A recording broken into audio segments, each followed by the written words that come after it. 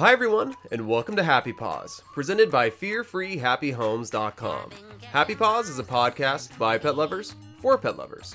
We take a scientific and evidence-backed approach to helping you understand your pet on a deeper level. In this episode, we're joined by Arden Moore, master instructor in pet first aid and host of the nationally syndicated radio show, Arden Moore's Four-Legged Life. We're honing in on pet first aid, why it's important, what you need to do in an emergency situation, and how to learn more to keep your pet safe from harm.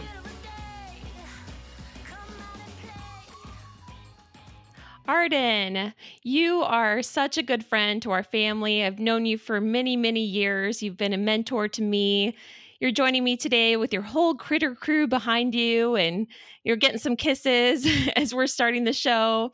So tell us all about you. Like, who are you? What do you do? I know I'm putting you on the spot, but gosh, you are just incredible. Well, first of all, Mikkel, thank you for inviting me on your show. I'm honored, and I have my four-legged teammates here, Kona and Emma and Casey, in my backyard office, appropriately called Ard's Den. I guess my last name says it all, Moore. Yes. Because that's what I do in the pet world. I really enjoy being able to be a master instructor in pet first aid. I host two shows, the longest running pet podcast on the planet called Oh Behave, been on the air since 2007, and that is with Pet Life Radio. And then I now have, as you know, a new nationally syndicated radio show that also goes on YouTube called Arden Moore's Four-Legged Life. And everybody can just go to fourleggedlife.com and sign up for free. You've been one of my first guests, so that episode will be airing soon. And I'm in a competition with your dad, Dr. Marty Becker, as to who can write the most pet books.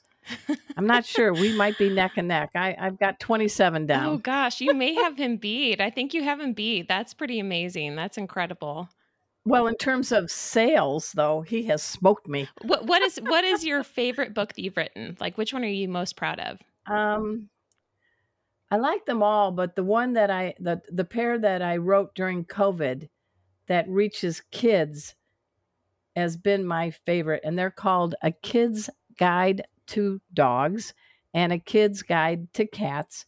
And they have running sidebars with pet safety cat Casey and pet safety dog Kona. They came out, I think in end of 2020, and they're already in their fifth printing in 5 languages, and both won major awards by the dog writers and the cat writers.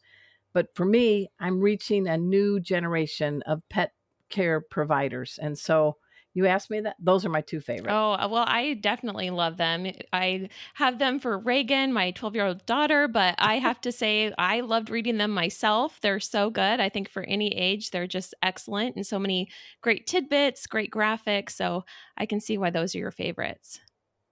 Well, kids like it because I teach them how to be a poopologist. So explain a little bit about that. We're talking pet first aid today. Pet, just some of those we're things. Going down to poop line. Yeah. We're taking the poop highway. So well, I think what are you looking for?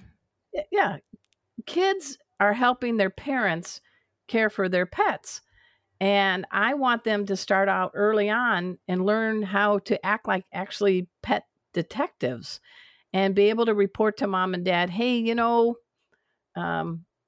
Blue's poop is looking kind of funky, or the kitty is not going in the litter box, or whoo, it really stinks. What did they eat? A bad burrito?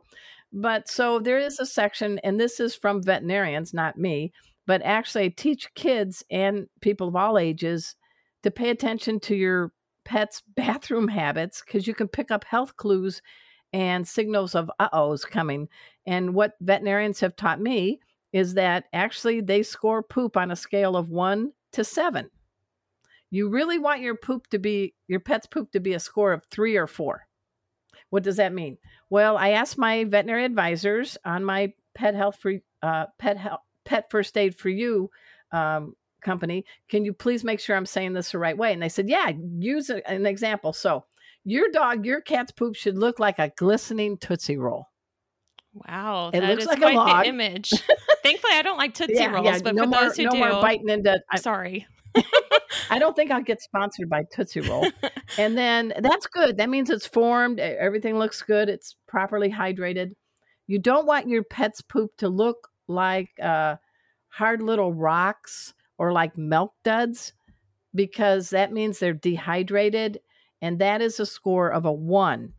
And you definitely do not want your pet's poop to come flushing out the back end like a stinky, smelly chocolate milkshake. There, I ruined it for you on milkshakes. That's a 7. And that means obviously they have diarrhea, but there's something that may be inside their body that the body's trying to boot out. And if it's chronic, it's happening again and again. It could mean that that they're dangerously going to be dehydrated and there's something going on. We always bring samples to our veterinarians. And so poop is a big thing. Same thing with urine. Veterinarians call it liquid gold.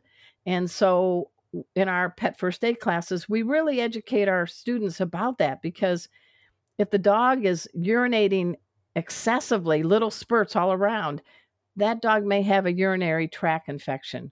Or if your kitty goes to the litter box and just sits there and nothing's coming out, it could be a blockage. And so I try to make my classes fun, but I also want to have people kind of tune into their detective skills. Look, listen, smell, and safely touch. And so, in fact, my cat, Casey, he's an orange tabby. He's a therapy cat, and he teaches pet first aid with me. I actually saved his life about 4 years ago. Wow. Tell me about that. Well, we were in this backyard office. It was Sunday night, and I was watching football or golf, some other thing. And Casey went into the litter box, and he was just standing there. And then I heard him make this sound. Ow! And I walked over, and there was just a little dollop of urine with red in it, which indicates blood. So I took my dog Kona's one of her spare poop bags, brought the evidence, brought Casey. Of course, it happens on Sunday night. That's only when pet emergencies happen, right before a vacation, right, Mikkel? On a weekend, on a holiday, whatever. But I brought Casey to the emergency veterinary hospital in our area in Dallas, and I was glad I did, because they manipulated him on the exam table, and he let loose a river of urine. I found out they kept him overnight, which is great. And they said, boy cats and boy dogs, the urethra, I describe it as a road rally race, the track. So there's curves and banks, and they're more prone to having blockages of stones and crystals and other things because of the way their urethra winds out of their, here's the medical term, pee-pee hole. So thank you for that. The next morning, I picked up Casey. He was all healthy and good. And I'll never forget what the veterinarian said. And she said to me, Arden, I'm so glad you brought Casey in last night. Had you waited until the morning, he may not have made it, because he could have died from urine toxicity. Wow. So the message I give to my students is this. It's better to have a veterinarian say, hey, everything's good, but thanks for coming, than to have the veterinarian say, why did you wait? Yes. Oh my gosh. And the other message I try to give in my classes is, I promise all my students that when they walk into the classroom and by the time they finish, you're going to have more skills. And the best thing I can tell everybody is, when happens with your dog or cat, you need to be able to do the best you can in the circumstances you're in with the skills you have. So taking a pet first aid class accelerates your knowledge, and you may be able to save your pet's life. And of all the things I do, Mikkel, I really, really am passionate about teaching pet first aid, making it a little fun so they're not scared, and being able to team up with Kona and Casey, arguably the hardest working cat and dog safety team on the planet. I love that. Well, I know like throughout today, I'm so excited to like find out more details and to ask you some specific questions. But just know I plan to sign up for one of your pet first aid classes, at least one, if not multiple, after this. So I'm super excited. I've been wanting to do it for a You're while. most And welcome. it's just one of those things like where, we should do it. And I've had some training as a trainer in case something happens in one of my classes or Good. with my own dogs, but I know that things change. And so I bet you it's Oh, they probably do. changed a lot even since when I was going through my training on kind of just the basics of what to do. So let's talk about choking. I think that's a big one. So pet is Like my bad jokes. yeah. Yeah, some of your medical technical terms, which I like. That's so Yeah. funny. So let's see.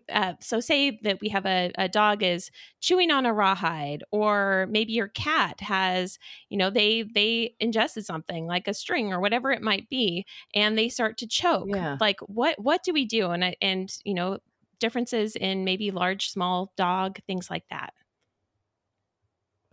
Well, that's a great question, Mikkel, because that is something that's probably going to happen in all of our lifetimes with our pets. This is where your eyes and your ears play big roles. When a dog maybe grab a chicken bone off your plate and you hear that coughing and they're thrusting forward, they're trying to get it out themselves. What I recommend at that situation is to get the other distractions out, other dogs, other pets, kids, because you don't want another dog coming up to the dog that's choking, because that's going to cause a lot of, stress and maybe have a resource guarding, you're the trainer, but get the room safe. And then you move in when that sound from the coughing turns to what I call a strider. And that's a sound like,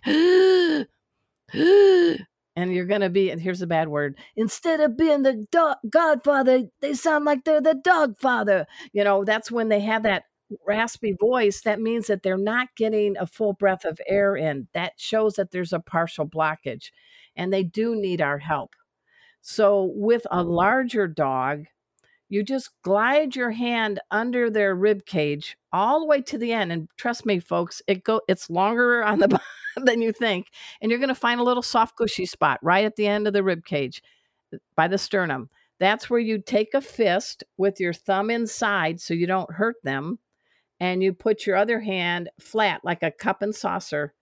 And your thrust on the exhale is up and forward like a backwards J. And so that's a good one to do for the little guys or cats. You can actually, probably as people have learned with baby CPR, you can brace them with their back against your chest and you glide one hand down the rib cage. You find that little soft spot again. Again, thumb goes in and you're going to go in and up each time on the exhale. And are they facing away from you? They're facing out. Okay. Yeah, they're facing out. So their back is against your chest. Okay, so explain that one more time for me. But here's if you could, if you don't mind doing a review, because I'm trying to remember this. So with the dog, the big dog, you are. The more you say it, the more you learn it. When you have a little one that you can put comfortably, like a little dog or a cat, you have them so their back is against your chest. You and them are both facing out. Mm-hmm. Does that make sense? It does. It does. And then you are putting your hand on the soft part of, so similar. You go down the rib cage with your fingers. You find the soft spot at the end of the rib cage, putting your thumb inside. You're going to push in and up on the exhale. So you're going to hear the little one go, and then you're going to go thrust. And you do that on 5 exhales, and then you inspect the mouth after each 5. The last thing you asked me, though, is a really good one. Sometimes our dog or our cat, they're playing with some linear object. Maybe they got your shoelace. Maybe the feather wand toy broke and there's a long string. Maybe you were sewing. Oh my gosh. And there's a needle and thread. When a cat or a dog, or dental floss, when a cat or dog ingests some linear object and you see it in their mouth, if you start pulling it out and there's any resistance, you want to stop, because you could strangle the throat. Imagine a needle and thread, and the needle's inside the belly, just creating lacerations left and right. In those cases, you will have to breathe for that pet should they become unconscious. In fact, I actually saved my sister's dog, Maddie, because Maddie got into Deb's dental floss, those little plastic square containers, and she had crushed it. And I was in the back room and I heard this coughing and choking. By the time I got around to the living room, I saw my sister's Bichon Frise mix collapse. Her mouth was full of dental floss. Fortunately, as I'm weaving it out, I found the metal clip right there at her throat, and I was able to get it out, but she was still unconscious. And I had to do 2 sets of 1 minute mouth to snout rescue breathing. And she popped up like toast, Mikkel. Like, hey, what's happening? Hey. Yeah, business as usual. I'm catching my heart. I'm like, Wow. okay. Ring, ring, ring to the nearest veterinary clinic. Hi, I've got a 5-year-old small dog who collapsed and was unconscious from choking on dental floss. I revived her. We're about 7 minutes out. And this is a good thing everyone should do. You have permission to freak out later. But when your pet needs you, you've got to be calm and cool. Fake it till you make it. And I brought all that mess of dental floss, brought that very happy Maddie, and I was very glad the veterinarian did go ahead and do an x-ray just to make sure she didn't have anything else in her throat. I mean, the whole purpose of first aid is this. We are the life-saving bridge between the uh-oh and getting that pet safely to the veterinary clinic. Our job is to render aid on the scene and stabilize, immobilize them, and get them to the veterinarian. And I'm very, very happy that I have a ton of veterinarians that have supported our program, and we work in unison. I actually train a lot of veterinary staffs. And this sounds weird that they're vet techs or veterinarians. Why do they need me? Well, because when you are in a clinic, you have everything within reach. But if you're sitting on the couch watching, Netflix show, and your dog starts choking on a chunk of cheddar cheese, you may not know what to do. So my job is to show you what to do in, real life situations, traveling, at home, hiking with your pet when a veterinarian is far away. So that was always kind of surprising. I'm like, why do you ask me? You got like Vanna White initials after your name. But again, it's all about, we're in a situation where life happens. We are first responders. That's what first aid is. Everyone, you are getting to be a first responder. And then we get the pet safely to the veterinary team.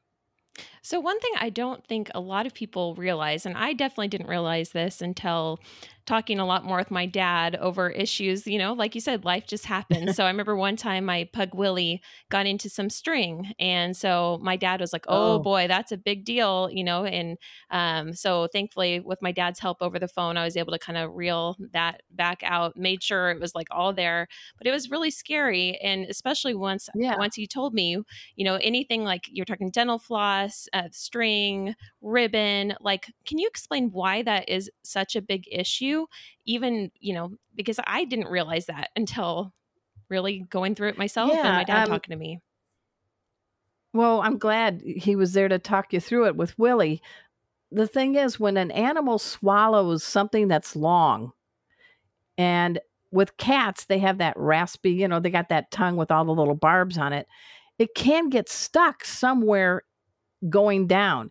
And if you're tugging and there's resistance, you unintentionally are actually putting a stranglehold of that linear object around the throat, the larynx, the voice box.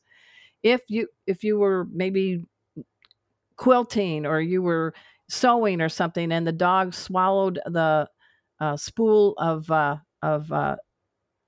thread and it has a needle on it, if you start tugging and there's a resistance, you actually could cause internal bleeding and damage. You could lacerate the liver, the lungs, the hearts.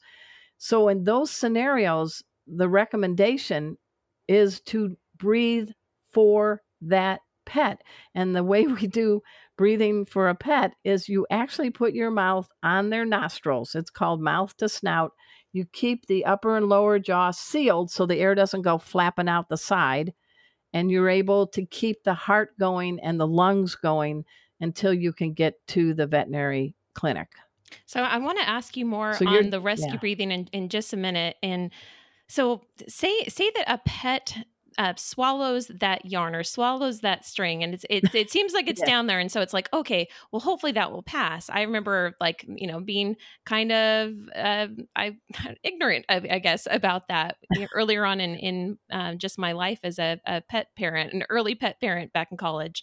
So, but my dad was like, big deal, like that can go really, really sour. And, he was telling me how it can wrap up in the intestines and actually cause like severe damage to actual like death. And I did not realize that. So can you talk a little on that piece? Sure. And your dad actually taught me this phrase: labs chew till they're two and shed till they're dead. What does that mean, everybody? That means that our dogs, especially more so than our cats, investigate their world by sniffing and swallowing. They pop it in their mouth and then they either go yum or they go, uh-oh. Cats tend to be more about exploring with their paws, not just popping things in their mouth. But the advice I can give you all is pay attention to your surroundings. Pets make us neater housekeepers. We can't just leave things around because they'll get into them, chew them, swallow them. And if you know for certain that it was some sort of linear thing like a shoelace or something like that, or dental floss, it is always better to have that pet taken to the vet for x-rays. Because what if your dog, Mikkel, swallowed a penny as well as something linear? Well, pennies are not really good for dogs. They're toxic. And so I'd rather err on the side of caution and have a veterinarian say, okay, it's in here, and be able to follow his or her guidance. Yes, do dogs and cats poop out that shoelace sometimes? Of course they do. But there could be that time where it gets tangled up in the intestines. And then you don't know for sure, but your dog seems to have a pain around the abdomen and the belly, or they're hiding more, they're just not eating. Well, it could be because their digestive system is literally wrapped up by the shoelace. So I prefer having the vet say all good, Yes, rather than why did you wait? absolutely. And just to live with that guilt, and and I think that was the part, being a daughter of a vet, I'm like, oh, I'll just call dad, and Yeah, that's a tough one. but even now it's like I just, if I can't get a hold of him right away, I'm still headed in regardless. And I think that that's so smart. And just like you said, we are those first responders, and sometimes there are those emergencies where it's like we have to figure it out right now, right here. Otherwise, we won't even get them safely to the vet. So talk about rescue breaths. Well, I was going to say one thing that I think is the most important skill set anyone can have in doing help for an injured dog or cat. And it's things I've learned with being with Fear Free Pets. Your mental game and your emotional state really can make or break how successful you are in helping aid an injured dog. So, all about fear, anxiety, and stress. I teach all my students how to safely approach a pet, what to say, how to say it, and I give them jokingly, I give you permission to freak out later.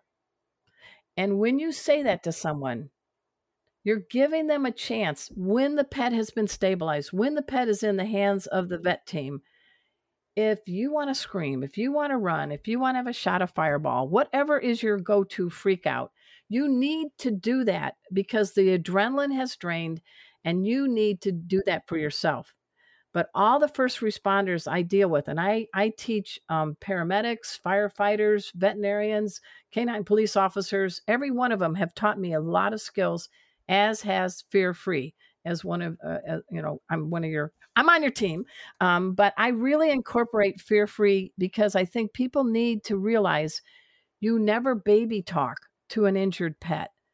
You never apologize when you're giving medicine or you're treating a leg injury. you got to be a can-do voice because, as you know, more than me, dogs and cats, they smell our emotional state. So with Casey and Kona, I'm like, hey, I gotcha. I'm here for you. Everything's going to be good. And I jokingly say we never face a dog face to face or a cat who's injured. I call it the doggy De Niro. You're talking to me, I'm talking to you. You're talking to me, I'm talking to you. If I try to treat Kona or another dog and looked at them head on, I just spiked their level of fearful aggression and I'm going to get bit. So we always teach people how to come from behind the dog. You control the head, you control the bite, and you never keep your fingers apart around the muzzle when you're putting on a makeshift muzzle, because that's an easy nugget to grab from a dog and be able to bite. So you sweep your hands on and off. And I also tell them dogs are surgeons when it comes to the control of their bite. If you get a nose tap, if you get a tooth tap, if you get a tooth drag, or you break skin, or they go for the gusto, every one of those were deliberate. Yeah. Can you talk a little bit more about that? Because I think that is a big misconception. And Yeah. people would be like, oh, I hear this actually a lot. The dog tried to bite me, but I pulled my arm away fast enough. It was, No. if I hadn't been so fast. They're better than- Yeah. Well, as you know, they have much sharper reflexes, and they're surgeons of bites. Is kind of what I want to call it. And the point is, I have a very sweet pet safety dog, Kona. She's a terrier mix, about 35 pounds. I feel like we are so connected. She's a therapy dog. She goes to memory care hospitals and schools and everything. But even I know that if she's in pain, she could hurt me. She could bite me. Mm-hmm. And the same with my cat, Casey. He's also a therapy cat. Think about you and I.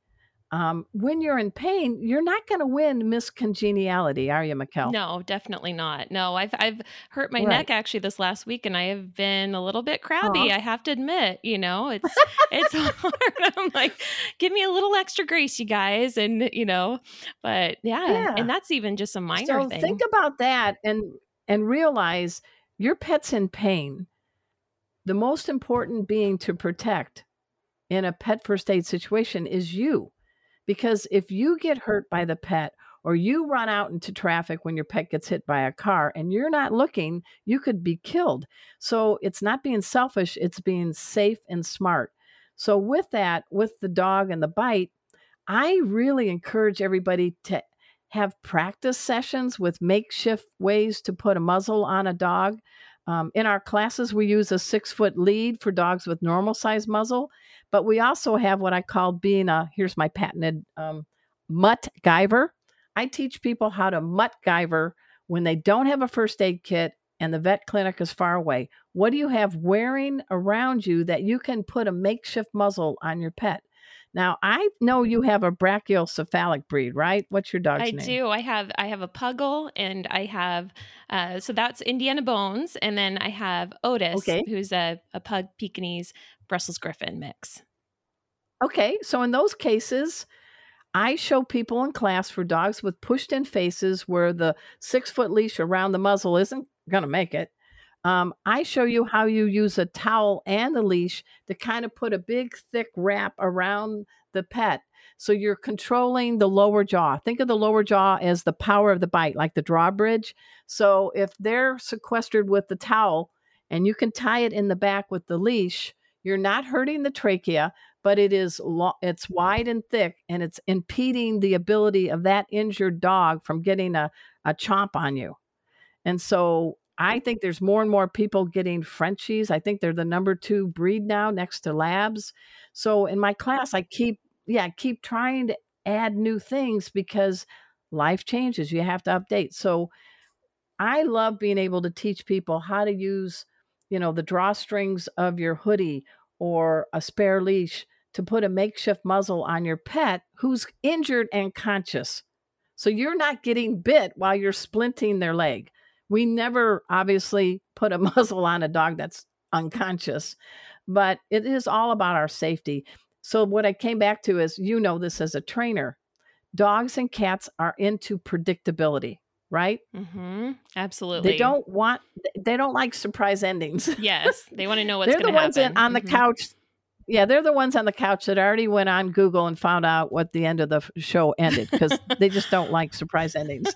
They haven't told you that, They read the Mikkel. last But the page. point is, yeah. So I say practice splinting a leg, practice putting on a makeshift muzzle on a dog or a cat, toweling a cat, putting them in a carrier, bring on the great treats, do it one-on-one without distractions, and make them feel like this is such a cool time and your attitude is good. Your attitude is positive.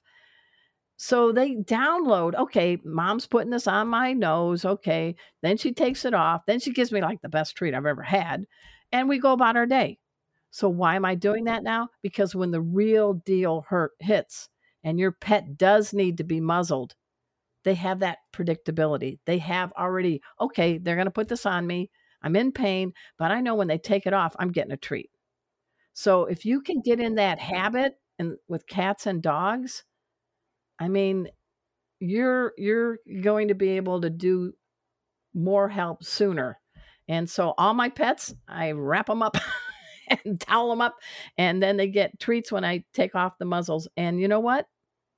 I think it's a gift we can give our pets. Give them the gift of safety. Let them know that, yeah, we like to spoil them and take them for walks and go cool places, but we're also there to keep them safe.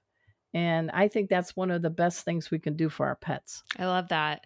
We talk a lot about muzzle training in Fear Free and getting dogs comfortable with wearing a basket muzzle, especially because they can still pant Yeah. and eat and drink. But as you said, sometimes things happen and you may be, And you don't have a basket muzzle, right? Exactly. So Yeah. getting them comfortable. My parents just got a Pomeranian puppy, and we've all been working with her on actually, getting her really comfortable with having her muzzle touched, having like string kind of, or like the leash wrapped around her muzzle, giving her treats. So Good. and I was doing that more for the handling standpoint, but I wasn't really thinking about the application of first aid and how that could apply in the moment with that momentary muzzle. And I know I myself have used that before. There was for instance, there was a big Great Dane that I found that was a stray that had been out running, and it was just kind of a crazy thing. The dog was in pain.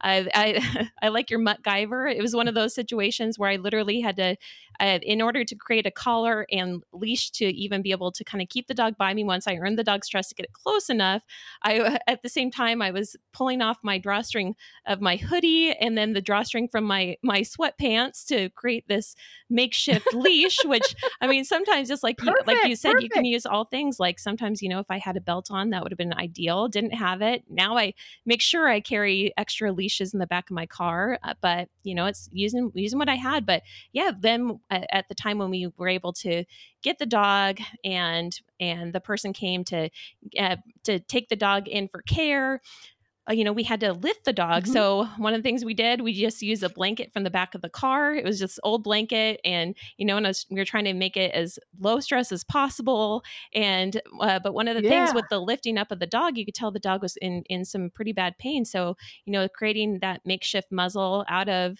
the makeshift leash that I had at the time. That was smart. Yeah. Yeah.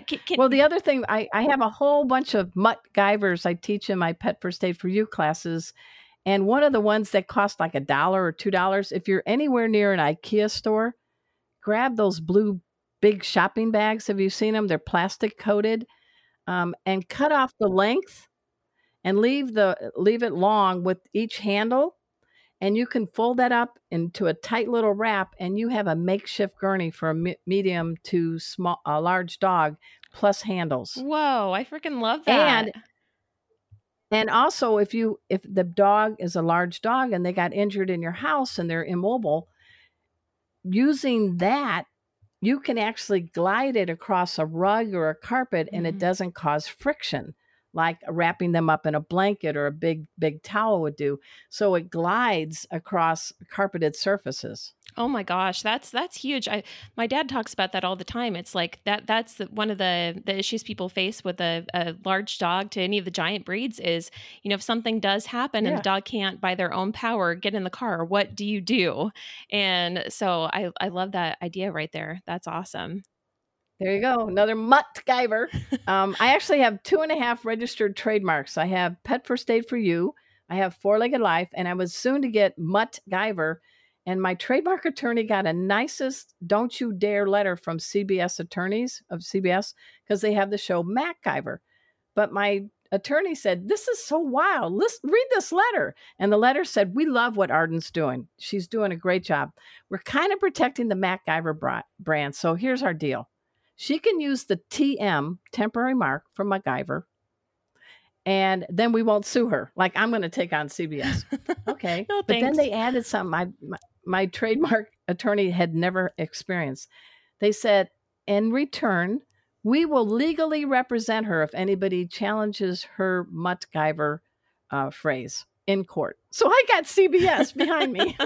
Got the big boys. So I can use MacGyver, got to use a temporary mark. But I just think you keep learning new ways to do things. Mhm. And you have, like you said, the drawstrings, your shoelaces. Mhm. Aloe can be your palo on a mild or medium burn out when you're hiking. So we go through a lot of different hacks that people can use so that they can stabilize that dog or cat and can get them safely to the vet. And that's our deal. Our job is there on the scene. We're not going to make you a veterinarian in a 4.5-hour class. Sorry.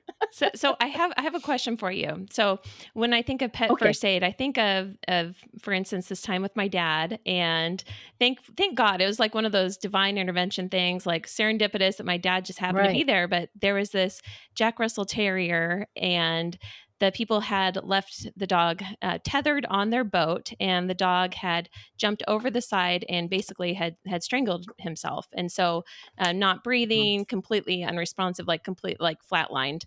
And so thankfully my dad were eating at this restaurant and heard the commotion. He ran out, and then he's out there giving rescue breaths to the dog, doing chest compressions, brings the dog back. It was amazing. Like, Oh just my God. thank God dog was, kind of like you said with the other dog, kind of just shook it off. I'm like, oh, here I am. Okay, let's go out and go like, what's sniff the happening? grass. Yeah. Hey, new friend.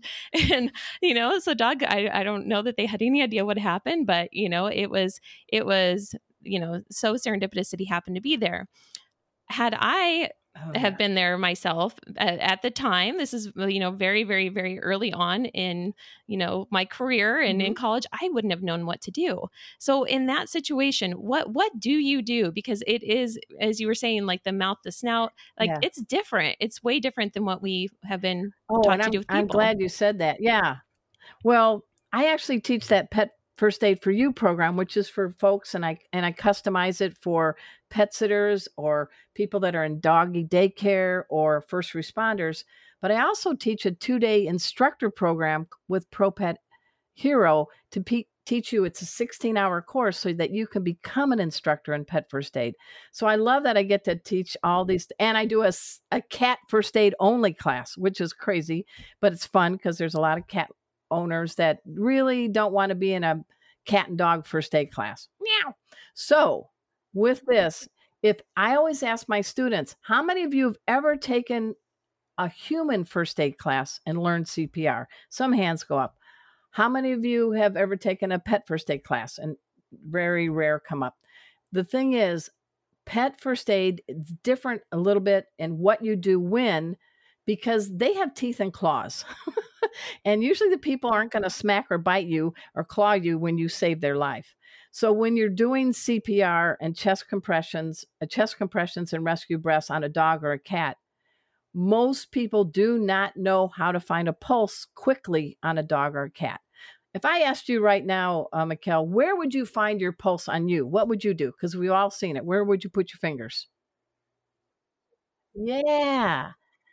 But the carotid artery for a dog or cat is really hard to find a pulse because of their fur and thickness of the skin. It's actually in the inside of their hind leg, the femoral. So what we say is we don't waste time looking for a pulse. If you clap and stomp and that dog is not moving, you immediately do a set of CPR, which consists of 30 chest compressions, 2 rescue breaths, 30 chest compressions, 2 rescue breaths.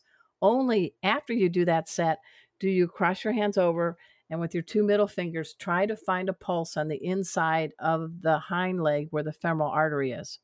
See, that's different than people. People look for the pulse first and then go. But people don't know where to find a pulse on a dog or a cat, and you can actually lose them by wasting too much time. You always talk out loud when you're doing that so you don't lose count. But somebody else may hear you to help you, and the dog or cat may be in and out of consciousness, and they're like, oh, I hear a hero. I'm pulling through, And so we teach it, and everybody talks out loud. I make it fun because it's kind of a scary situation to do CPR. I've actually done it 4 times, and I have successfully saved 2. And, that's better than average because it's usually about 20 or 30%. So in our classes, I say the hand that does the pump is closest to the rump, and the palm is the pump. And all of a sudden people start laughing. And with Fear Free, if you can get people in a calm, safe, or happy mindset, they're more open to learning. So I checked with my veterinary advisors, and they said, yeah, you can do that rhyme. Because why is the hand that does the pump closest to the rump? Because you need the hand that's by the dog's head available should they have a startle awake and they want to chew your ear off so you're a member of the Van Gogh family. So by doing the hand that does the pump closest to the rump, you actually have a safety lever with your forearm. Wow, I love that. So what do chest compressions look like on a large dog, on a small dog, on a cat? Well, it's all the same. You need to go down 1/3 to 1/2 the width of that little guy or big guy's chest. And anatomy-wise, the heart is under the ribs and under the lungs. And the lungs are like this big umbrella.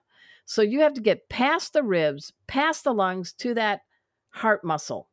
So each one is based on the size of the pet. And we actually show different hand placements to optimize your palm pumping on the heart.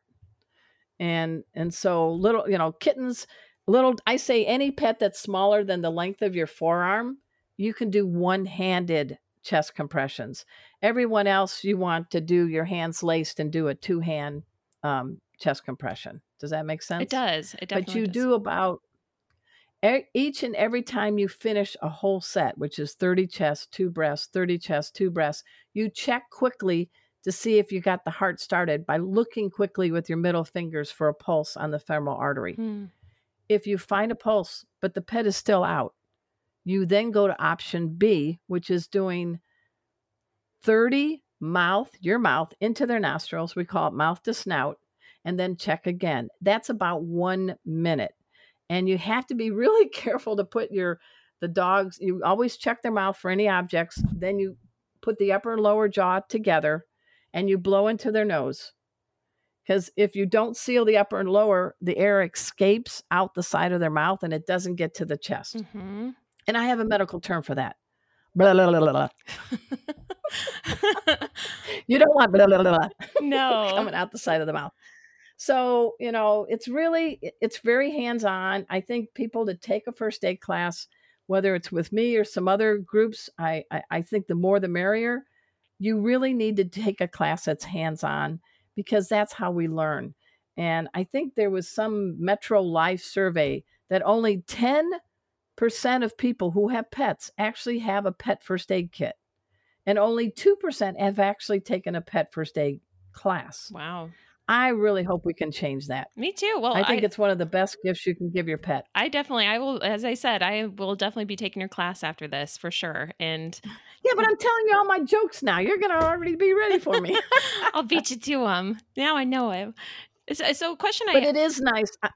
Go ahead. Oh, just a question I have on the rescue breaths. As you were talking, I was picturing, so the Jack Russell Terrier, for instance, my dad was giving mouth to snout on. I remember his hands were wrapped around the snout and then he was breathing right to the nose. So as you're saying, not letting the air escape. For a dog that is brachycephalic, has that flat face, like a pug or a Frenchie, like how you how can do you still do it. Okay. Yeah. Is it the same? You're more cupping. Okay. Yeah. Yes. As long as you got that upper and lower jaws up together. And every time you take a breath into the nose, you need to turn and look at the chest to make sure that the air got to the chest And you'll know that because the chest is going up and down. Other warning, do not be a tuba player on a Pekingese, because if you overblow and it really pops open the chest way high, you can actually burst the lungs. Wow. And if you overblow, everything that's in the stomach, this is fun, is going to come out the mouth and say hello to you. Wow. Yeah, that could be. So the tip we give people is look at your dog and your cat when they get done waking up from a nap, or when they just got done having the zoomies, and see how high their chest goes up. That's your guide to not go beyond that when you blow into their nose and check the chest rising and falling. I love how you talk about just putting this into everyday parts of your life, like looking at, okay, this is their normal. We're practicing the muzzle. Maybe we're practicing some handling and making it this common thing. I know from personal experience with my uncle and trying to do CPR on him in the moment. And thank God, like my dad was there and my brother, they both brought him back. But oh my gosh, even, having taken the CNA classes and different, CPR classes, like doing it in real life is so different than learning it in class. And I mean, there was a lot that kind of went along with that. But I mean, one part was just, as you said, is like, it's hard to know, how much air do you blow? How hard do you do these chest compressions? And I definitely, looking back, I wasn't doing the chest compressions hard enough. And a lot of times as the first responders that did get there, they were saying a lot of times, you're breaking ribs, like they're going to be extremely sore after. Is it the same way with pets, or is it common to break ribs in this process? You can break, especially an older dog that has more brittle bones, or a cat, you can break a rib. But as my advisors tell me, I'd rather treat a dog with a broken rib than a dog that has all their ribs and is dead. It is an art. And COVID kind of screwed us all up, because I used to have one of those dogs that you could breathe into, those medical dogs, and everybody would get, to cover the nose, I call it a spit souvenir, but it's the mouth guard. And we can't do that anymore because of COVID. People are too nervous. So everybody in my classes used to be able to breathe into this demo dog and see the chest go up and down. But now we have to guide them. Don't be a piccolo player on a German Shepherd. You don't want to go shoosh, shoosh. And certainly don't be a tuba player on a little cat, because you could burst the lungs. So we try to give them a little bit of knowledge and say, just have some fun. Watch how much your cat or dog's chest goes up and down when they've done exercise and when they've just woken up.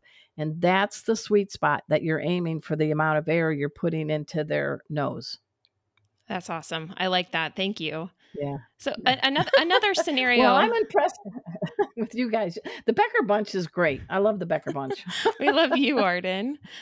So a question I have is, back in the day, I remember this really scary scenario that happened with my pug, Willie, where we aren't sure exactly what happened, but I think he went into anaphylactic shock. So he went out to go potty. And when I went to go let him and my other pug, Bruce, in, Willie didn't come to the door. And I'm like, oh my gosh, where is he? And I found him out collapsed in the yard, and he was still breathing, but very, very shallow breaths, barely breathing.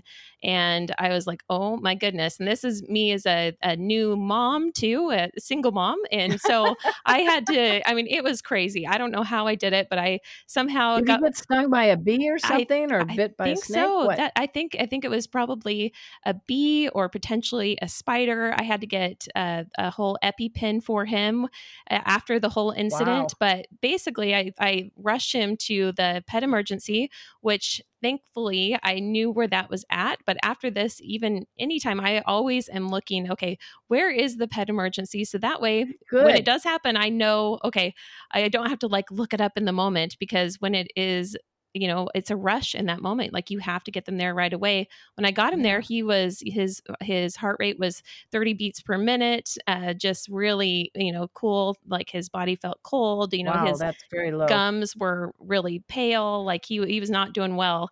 And thankfully they got him on fluids, brought him back. But I think back to that and I think, oh my God, that was pretty scary. That was very scary. Thankfully, I wasn't freaking out too much. I was definitely praying on the way, like, oh God, please, please, Well, that's good. Yeah. I was Yeah. definitely praying, but it's like, I look back and I'm like, oh my gosh, like, thank God, he hung in there until I got him there. But what do you do in a situation like that when, your pet maybe is Right. in anaphylactic shock? And that's a big one because some dogs, some cats, like some people are allergic to the bee sting, the venom, and everything starts closing up. So we actually recommend that everyone keep some sort of antihistamine in a gel form and put a safety pin taped on the box so you can puncture that gel cap and drip it into the pet's mouth to be able to help with the throat closing. The other thing that's really important, always, always, always use your speakerphone. Put the nearest vet on the speaker as you're still helping the pet. Let them know you're coming, because there may be a poodle getting a mani-pedi in exam room 1. They can triage and they can be ready for you. Every veterinarian I talk to, and I have a lot of ER veterinarians on my advisory board, they tell us, we want to know you're coming. And so that's a big thing. But when you choose an antihistamine for dogs or cats, because they don't tolerate certain things that we do, it has to have one ingredient and one ingredient only. It's a big, long word, diphenhydramine. Diphenhydramine is the one and only, the big D. Do not give them one like Benadryl for kids because it's got cherry or grape flavor with xylitol. Do not give them one that says pain reducer, because that has acetaminophen and that will kill a cat and maybe even your dog. So we show the packet with the gel cap, with the safety pin already taped on, and we show the big word diphenhydramine. Oh, that's huge. And so those are 2 things I would recommend. I'm so glad Willie is okay. Willie, you get in trouble a lot, Willie. Yes. Oh my gosh. You're giving your mama gray hair. Yes, that's so true. Thank God I have a good hairstylist. So I hope that helps. But we try to be really practical in our classes, because this is not a class, first aid, I think, that should be all about theory and showing big words and all that. It's like, happened. What do I do? Mm-hmm. And if we can get people, we do it live in person. We do it live interactive through Zoom. People get certified for 2 years. The class, we've taught people now in Egypt, Germany, and South Africa. Oh, and Greece. Wow. And the Greece one was fun because it was a cat first aid class for a cat rescue group, Let's Be Smart.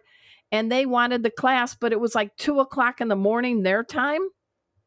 They all wore cat pajamas during the Zoom broadcast. Oh, how cute. And we all learned, and they still stay in touch. Julie Kelly, shout out to your group, because they've had to use some of the skills I've taught them on some of the cats that they've rescued. And so, I mean, to me, that's the best part. If you can give somebody the confidence and the knowledge, and they can help save a pet's life, I think I'm pretty happy with my life. I may never be wealthy, but I'm enriched, and I do a lot in the pet world. But of everything, teaching you how to keep your pet safe is number one. So, Arden, another thought I have is in terms of like heat stroke, because I've definitely seen that the dog is over exercising. Maybe they have been out on a jog, or maybe it's a dog that just is super into fetch. They don't know when to stop. And that was another thing I remember my dad like really teaching me was like, okay, you're paying attention to the types of panting. You're really monitoring them, like looking at different signs that they may be overheating. And that was something I had to learn that didn't come naturally to me. So what are some of the signs of a pet that's overheating, and then what do you do? Well, they start to pant a lot. And bad joke, my dad used to say, Ardo, do you know what dogs do that men step in? No, pants. Sorry, bad joke. Okay, so they're heavy labored breathing, and unlike us, they don't have skin pores all over their body.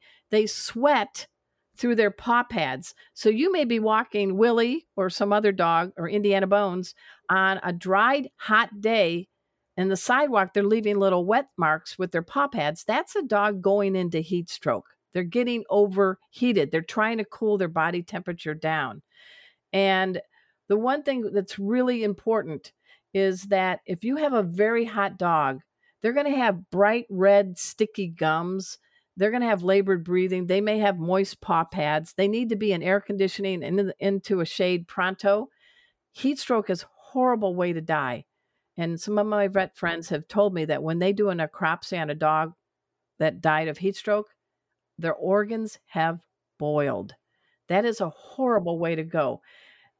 People know about the cars, but people now are getting out and they're going with their pets to festivals and pet expos and other things that are out about on the sidewalk, and the temperatures may be like 77 degrees, but the actual asphalt or sidewalk temperature is enough to cause first to second degree burn in a minute on a paw pad where the dogs can't walk. So you get mesmerized by a vendor at a booth and your dog is on a tight lead. You are actually burning their paw pads and not even realizing it. It can happen really quickly. The other danger with heat stroke, the best thing to do is take that spare poop bag, pour some cool water, and start dipping your dog's paw pad in that water to kind of cool down the body core temperature. But the worst thing you could do is give them an ice cube or put a pack of frozen peas on their belly, because when a body is really hot and they get hit with something very cold, boom, they can go into shock. So I say, in the words of Vanilla Ice, ice, ice, not nice, baby. Is that also one of the reasons why, like, because I think it's also counterintuitive to what you might think would be like, oh, just put them in cold water, like give them a cold bath. No, same cool. for the same reason. Hot dogs cool, cold dogs warm. You do the opposite mild version. But people also, they'll take a cold wet towel and they'll put it on the flanks.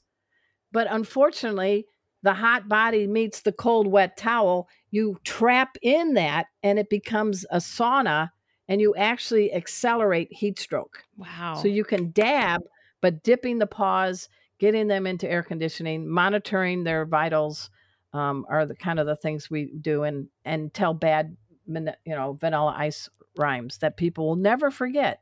So I can make a fool of myself if that means it's going to save a pet's life. So I'm betting, Mikkel, you are going to think about ice, ice, not nice, baby. I will. If something ever got really hot. My goodness. I know Arden, you've helped me a lot, like give me some really good food for thought on what I'm going to do in an emergency.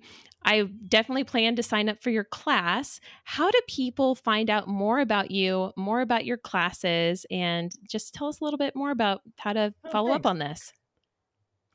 It's the simplest way is they can go to my name, ardenmoore.com, but they can also go to Pet First Aid for You, and it's a 4 and a letter U.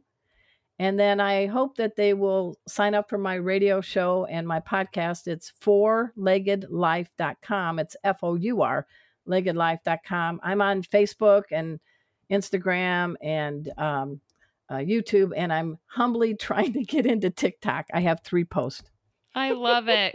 Oh, you're further along than I am. I need to start. Well, I'm trying to. It's crazy. My daughter is so into TikTok. My dad is insanely into TikTok, and I haven't gotten there yet. But maybe we'll. Yeah, we'll we need to be schooled by your daughter and by your dad, because yeah, I could use the guidance. Yes, we do.